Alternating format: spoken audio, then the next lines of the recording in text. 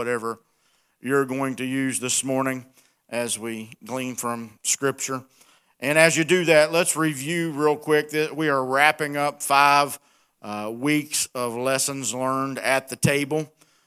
It is such a powerful teaching. It's an acknowledgement, a recognition of what goes on at the table. At the turning point of the beginning of the history of the church, everything happened around the table. Okay, so what my endeavor was to get us to a place of attention, of knowing that there's still great value of being around the table with friends, with those that we're just building relationships with, and almost as an encouragement and challenge for us, not just to come to the Lord's table in a service and take communion, but to commune with others around the table in fellowship. And a lot of times, not just with those that we already have relationship with. Thank God for our friends. Amen. We need our friends. We need those that encourage us and challenge us. But we also need to be developing relationships, as I will say again during the message this morning, that an invitation to your table may be the only invitation that some receive to God's table. And so we need to be developing those relationships. We spoke first week out of Luke the 19th chapter, and we learned the lesson of generosity from the table when Jesus told Zacchaeus that he must be a guest in his house. That word guest means I want to recline at the table with you. And from that, we don't have a transcript of the message or the lesson that Jesus preached, but whatever was said or done, it sparked generosity in Zacchaeus. And he stands up from the table and he says, I'm going to repay everyone I've ever stole from 4 times, and I'm going to give everything that I have to the poor. The Lord did not require that of him. That's just what happened. Generosity can be learned at the table. Then the following week, we learned from Luke the 7th chapter, we learned about grace at the table. Grace is always served at the table. There's no condemnation at the table. When the woman of Bethany came to anoint Jesus' feet and wash his feet with her tears, dry them with her hair, that she was shown grace and there was no condemnation. Jesus didn't tell her that she had to go clean herself up and repent of all of her sins and follow the commandments the rest of her life before she was worthy to come into his presence. Grace is always on the table. Then we learned about the good part from Mary and Martha in Luke the 10th chapter, and that good part is our portion, as Lisa pointed out to us, and that portion is the same word as inheritance.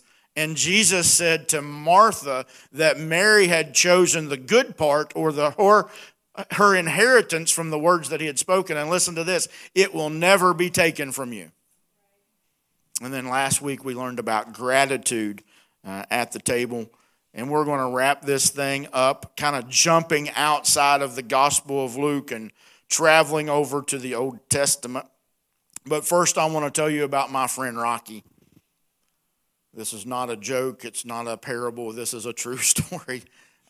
When I was in elementary school at Nitro Elementary, there was a young man that was mentally challenged and he was disabled. And just, kind of at lunchtime in elementary school, you're looking for a place to sit down, have lunch. And there are tables full of cliques and there are tables full of bullies. And Rocky found his way to my table, and we sat down and we began to talk to each other. We began to have a relationship. Rocky ended up going to church with me, and I can't ever forget going bowling with Rocky, and he would roll that ball down, and even though there were bumper pads on the gutters there, he would jump up and down because he got a strike.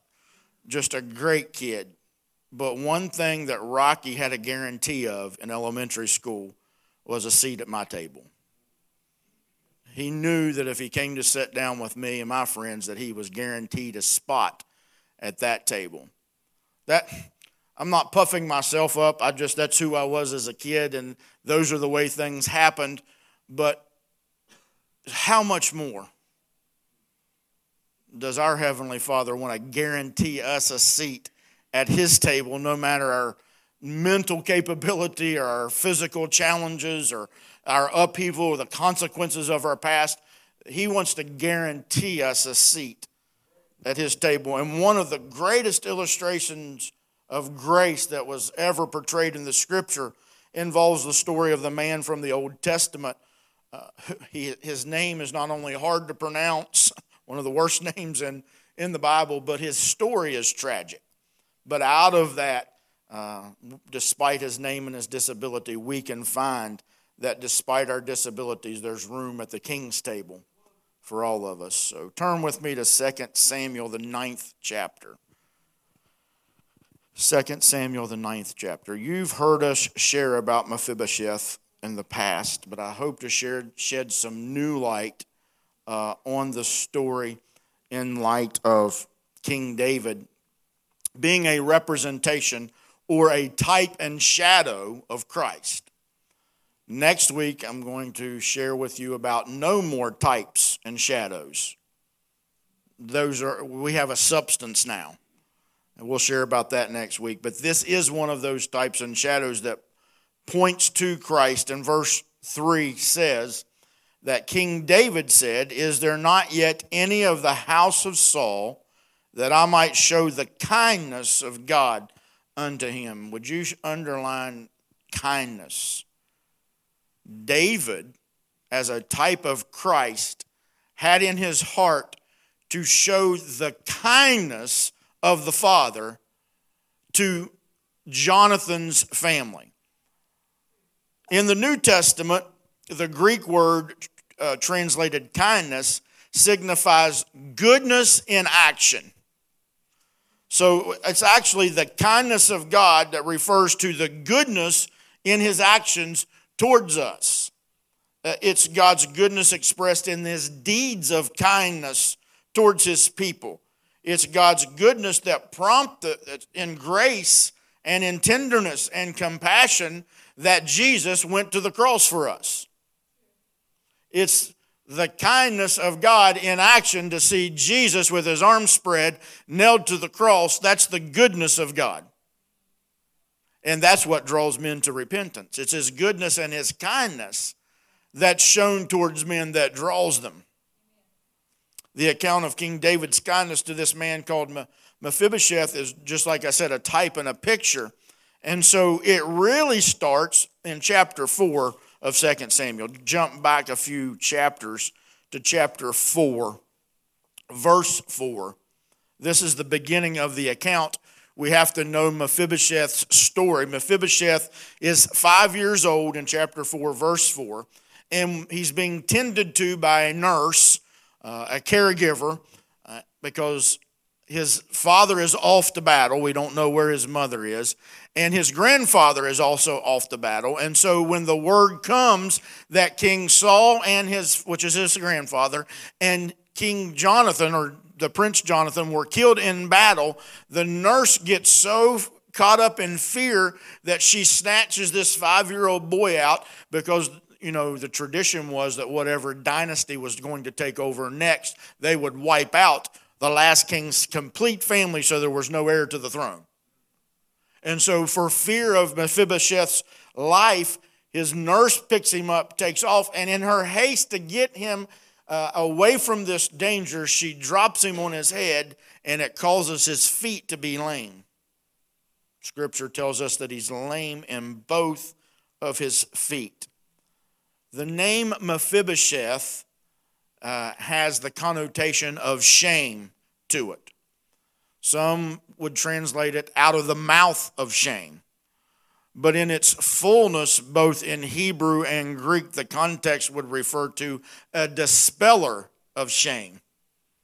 So even though his name meant shame, he's going to be able, through his story, to dispel the shame that was cast on his life through, number one, his name that was given to him. It's a bad name that was given to him. I don't know why his family put shame in his name. And then second, his tragic story.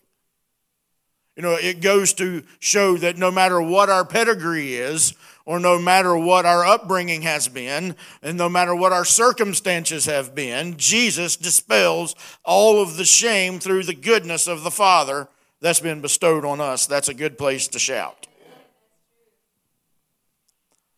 Under the law of Moses, because of his lameness, he's disqualified. How many of you have ever been disqualified by any group of people or church because of something you did, said, or were? I think we could all raise our hands, and some people lifted too back there. Because of a doctrine, because of a rule, because of some type of preconceived idea about certain groups of people with the color of their skin, their nationality, their background, they've been disqualified. It's unfortunate to this day in modern history that Sunday morning church hour is the most segregated hour of the week. In church, where we're supposed to come together, tear down those walls of racism and discrimination. Still the most segregated. Look around you. Just look around you. You know, we've disqualified people. Unfortunately, it still happens in this place because of certain people with certain lifestyles, hairstyles, colors of skin. I can say we're judgment free all I want, but if you disqualify them at the front door, they'll never be accepted, and they'll never hear the message of grace and no condemnation, and they can be free of their shame. It doesn't just start at the door. It starts out there at work and in the grocery store. If we're disqualifying people based upon the person that serves us at the food establishment that may be confused in their identity because they've never been told that they're a child of God, and because they're struggling with their identity, they may not look what you think they ought to look like, and so you disqualify them. You might treat them okay, but in your heart and in your mind, are you accepting of them? Because I'll even go to the point of their disability. If they're in a wheelchair or walking with a walker, or they have cerebral palsy, or they may have mild retardation, and you can't understand what they're saying. Help us, Jesus. Who are we disqualifying in our hearts and minds because of their condition?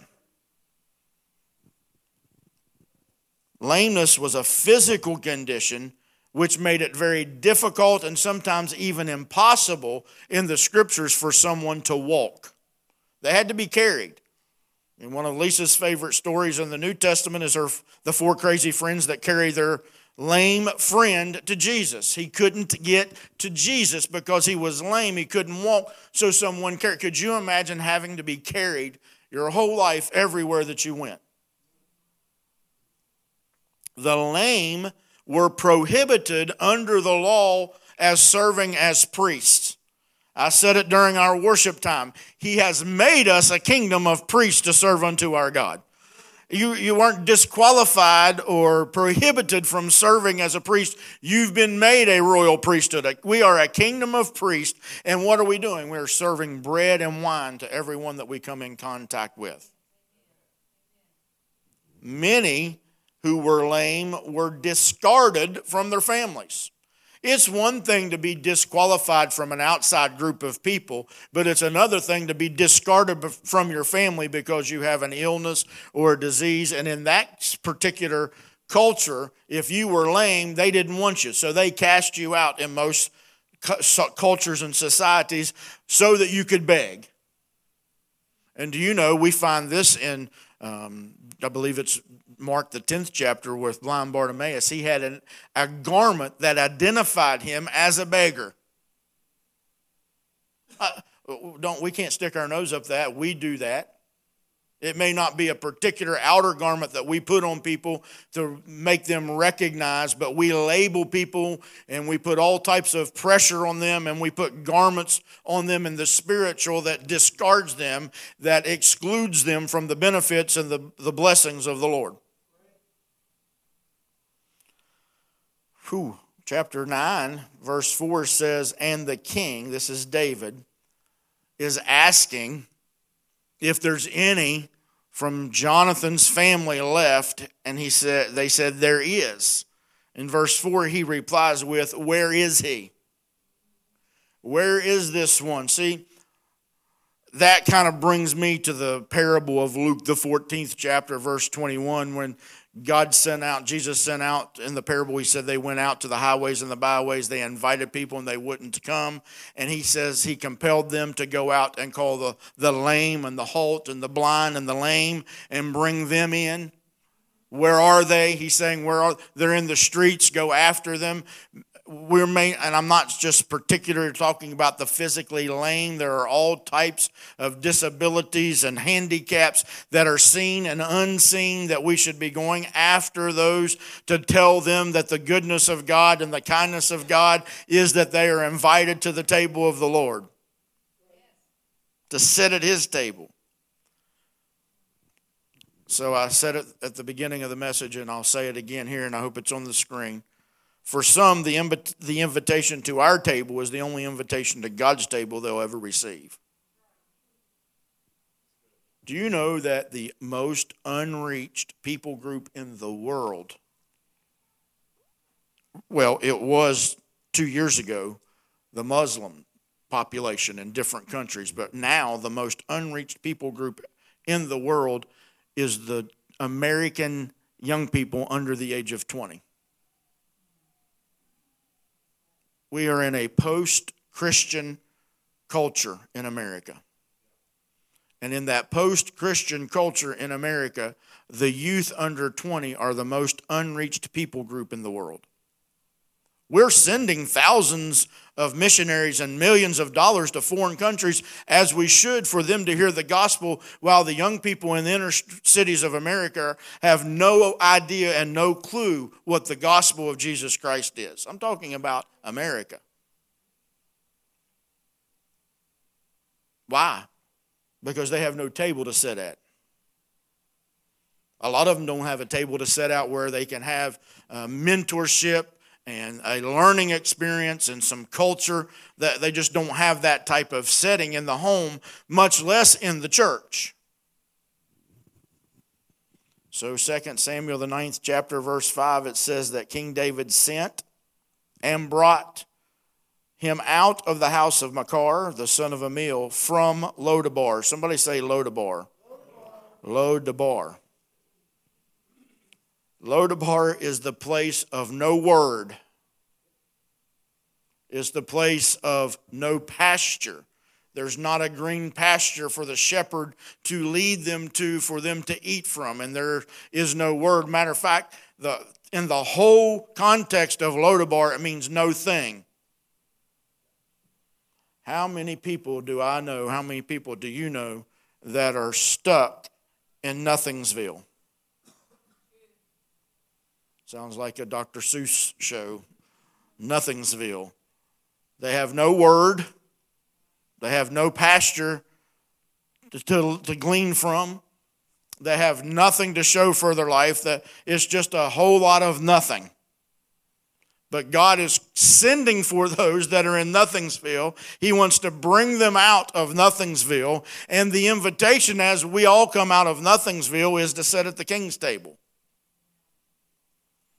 And so when David sends for him, he's bringing Mephibosheth out of Lodabar, and he's bringing him to the king's palace in Jerusalem. And verse 7 says, David said unto him, there's 3 things in verse 7. Try to catch these 3 things. We'll talk about them. Fear not, for surely I will show thee kindness for your father Jonathan's sake. I will restore all of the land of Saul thy grandfather, and you shall eat bread at my table continually. Do you see the 3 things that are found there? I will show you kindness, favor, blessing, grace. I'm going to bestow upon you through my actions of goodness the kindness of the Lord. This was a 20-plus-year-old promise that David had made to his best friend Jonathan, that even when they died, they would take care of each other's family. Can I tell you, there was a covenant, and I just felt the Holy Spirit run all up and down my arms. There was a covenant that God made over 2,000 years ago at the cross that guarantees you a place at His table. Favor is at that table. Restoration is at that table. How many of you need something restored in your life? Joel 2:25 says that the years that the locust and the cankerworm have eaten up, I will restore.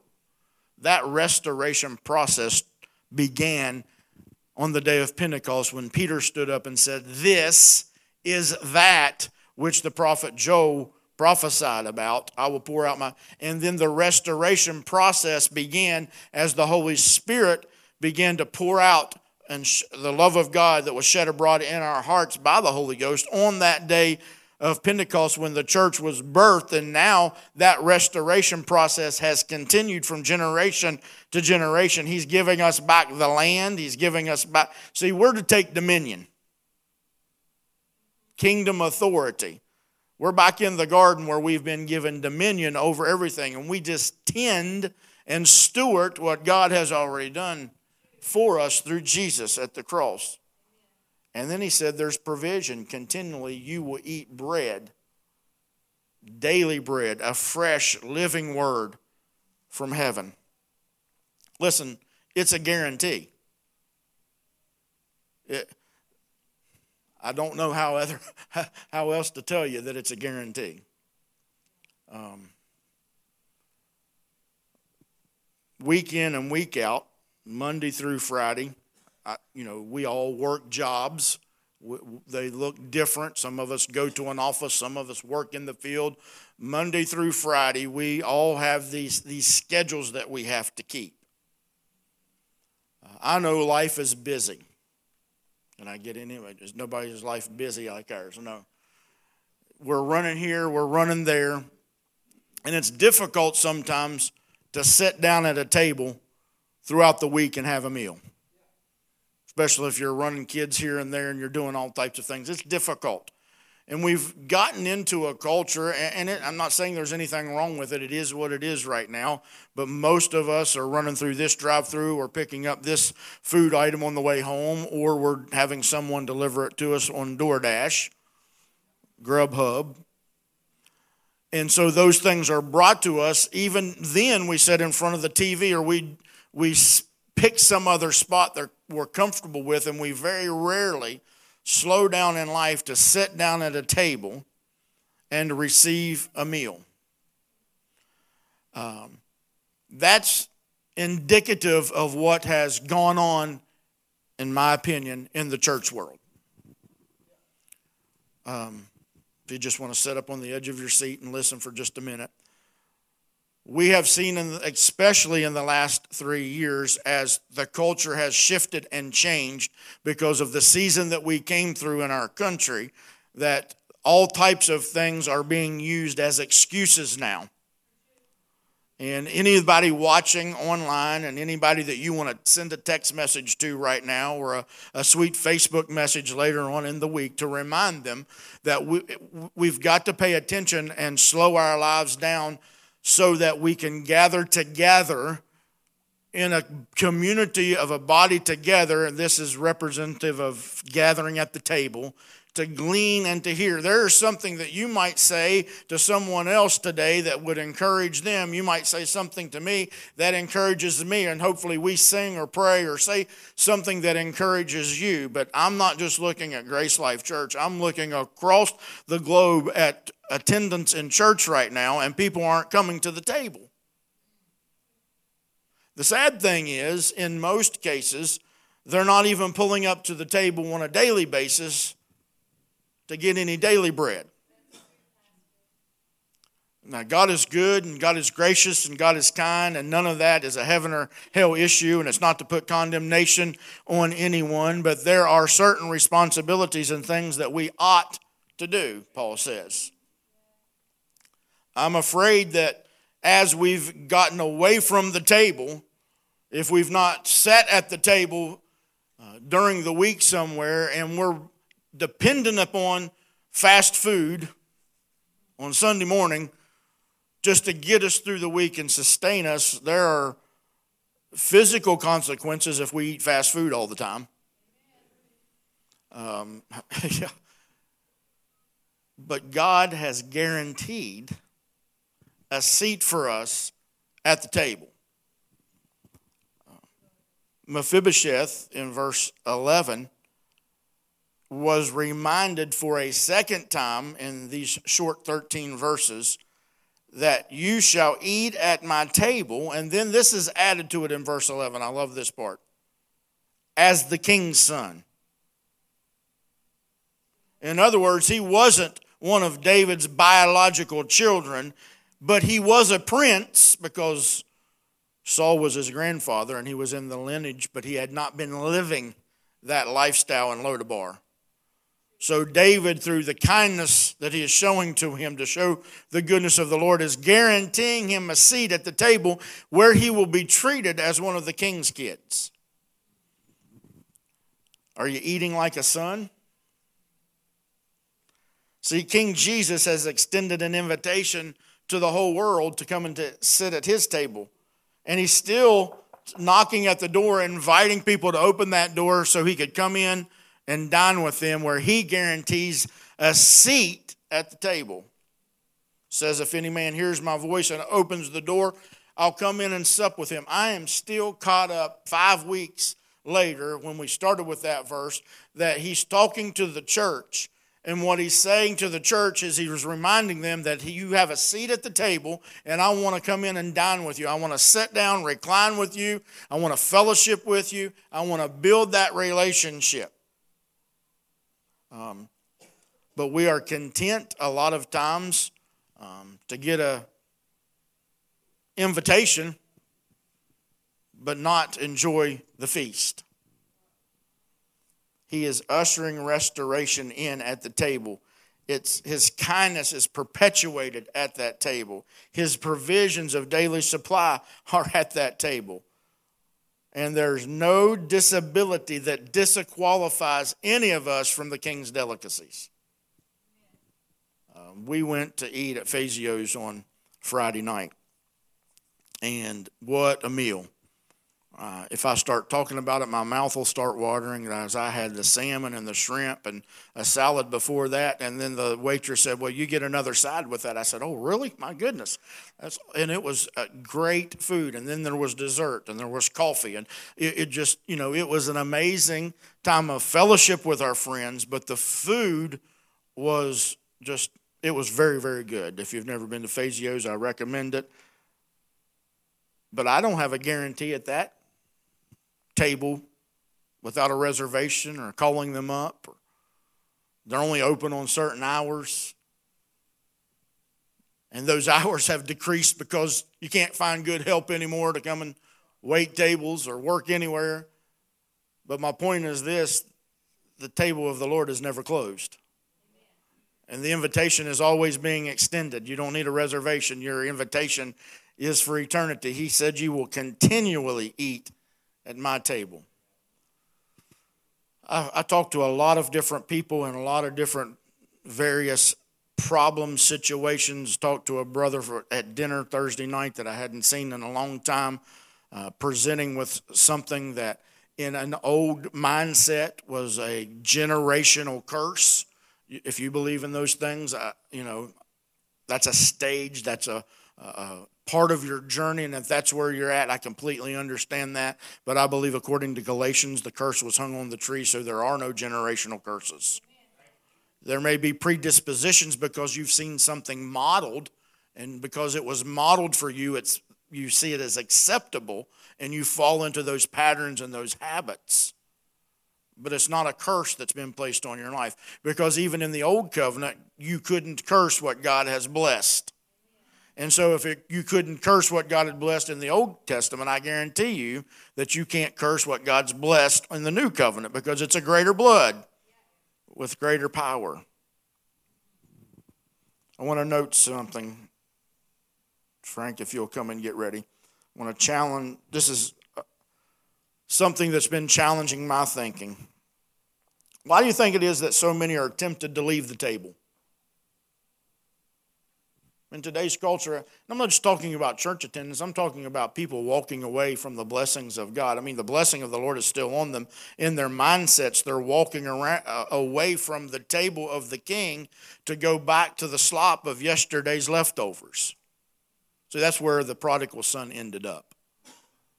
He was tempted to eat, didn't say that he ate it, but he was tempted to eat the slop that the pigs were eating, which was nothing more than yesterday's leftovers. Why are we so satisfied in a culture to eat if there's no nourishment in it? It stinks. It will probably cause health problems. I'm talking in the spiritual now, that we stay stuck in that rut eating the slop of yesterday's leftovers, and that's where the enemy will make accusation in our minds to keep us there. I want to remind you that Colossians 1 says that you were never an enemy of God. You were never alienated from God, only in your thinking. He never left you. He never forsook you. He never withdrew his invitation or took away your chair. You still have a seat at the king's table. Maybe I'm talking to someone out there that's watching today or watching later. Jesus is still offering you that place at the table. It's guaranteed. There's joy and gladness at the table.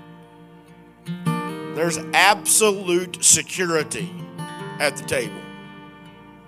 Growing up, I can remember there was no safer place than to be around the table with all of my family, knowing that we were safe at home, roof over our head, food on our table, a very absolute secure place.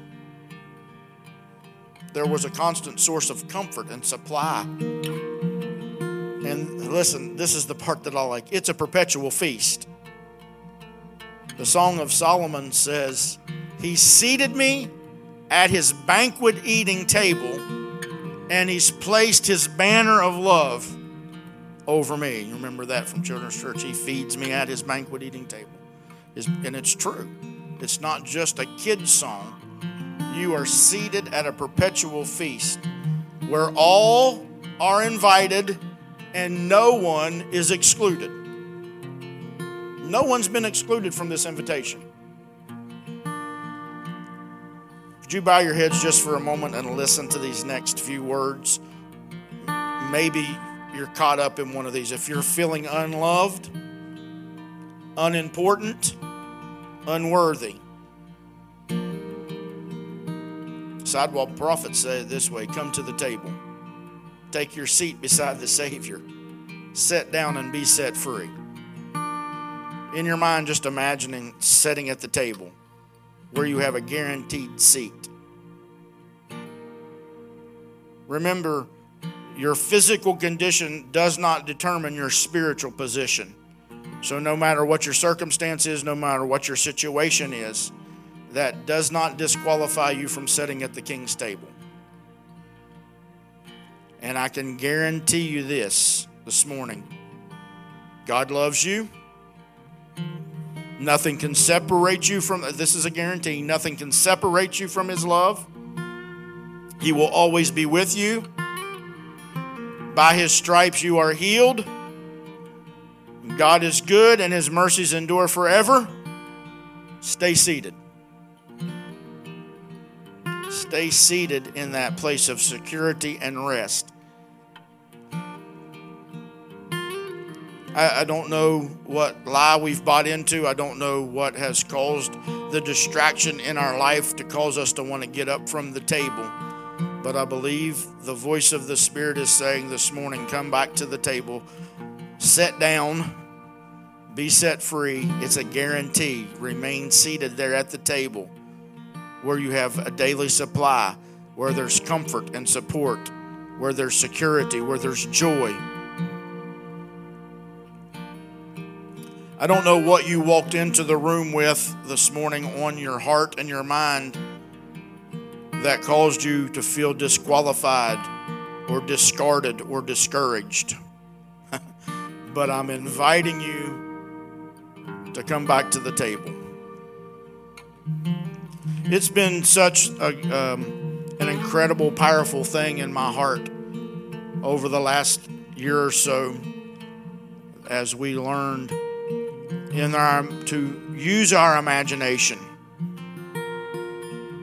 It's a powerful thing. The imagination is an image. And if you can get that image of what I'm talking about this morning in your mind, and you can picture it as a reality in your own life, see yourself seated at the table.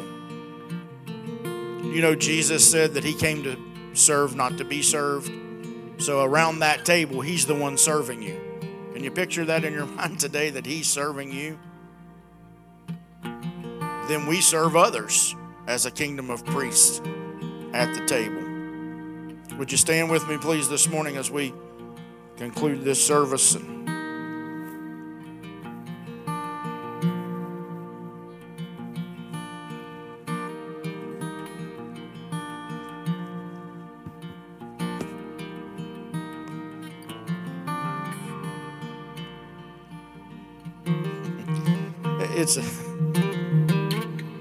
What an incredible thing. I'm having about 4 different conversations with myself right now. I'm having a conversation with the Holy Spirit about what he wants to do next. I'm having a conversation about that wasn't too good. This was dry this morning. I'm having a conversation, well, what should I have said I couldn't have said?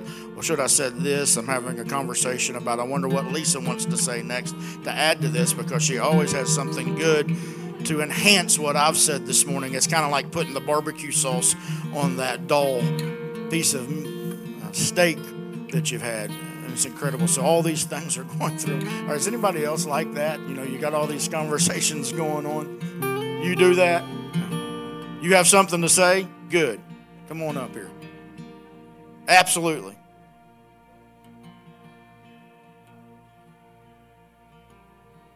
Rocky? Mephibosheth, yeah.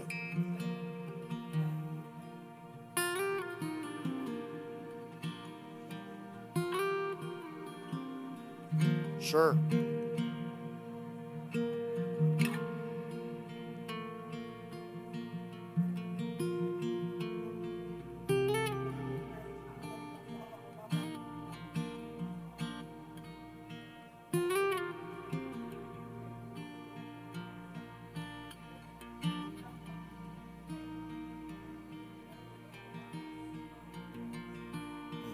Yeah. Mm-hmm.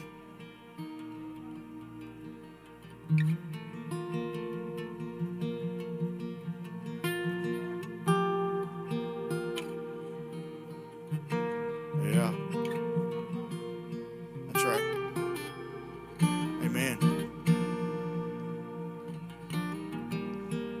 Right. Whew. That's right. Yeah. Pull up to the table and that disability gets hidden under the table, and it doesn't mean making it at the table then everybody looks the same if the disability is under that tablecloth of grace. That's good. Thank you for that word. Anybody else?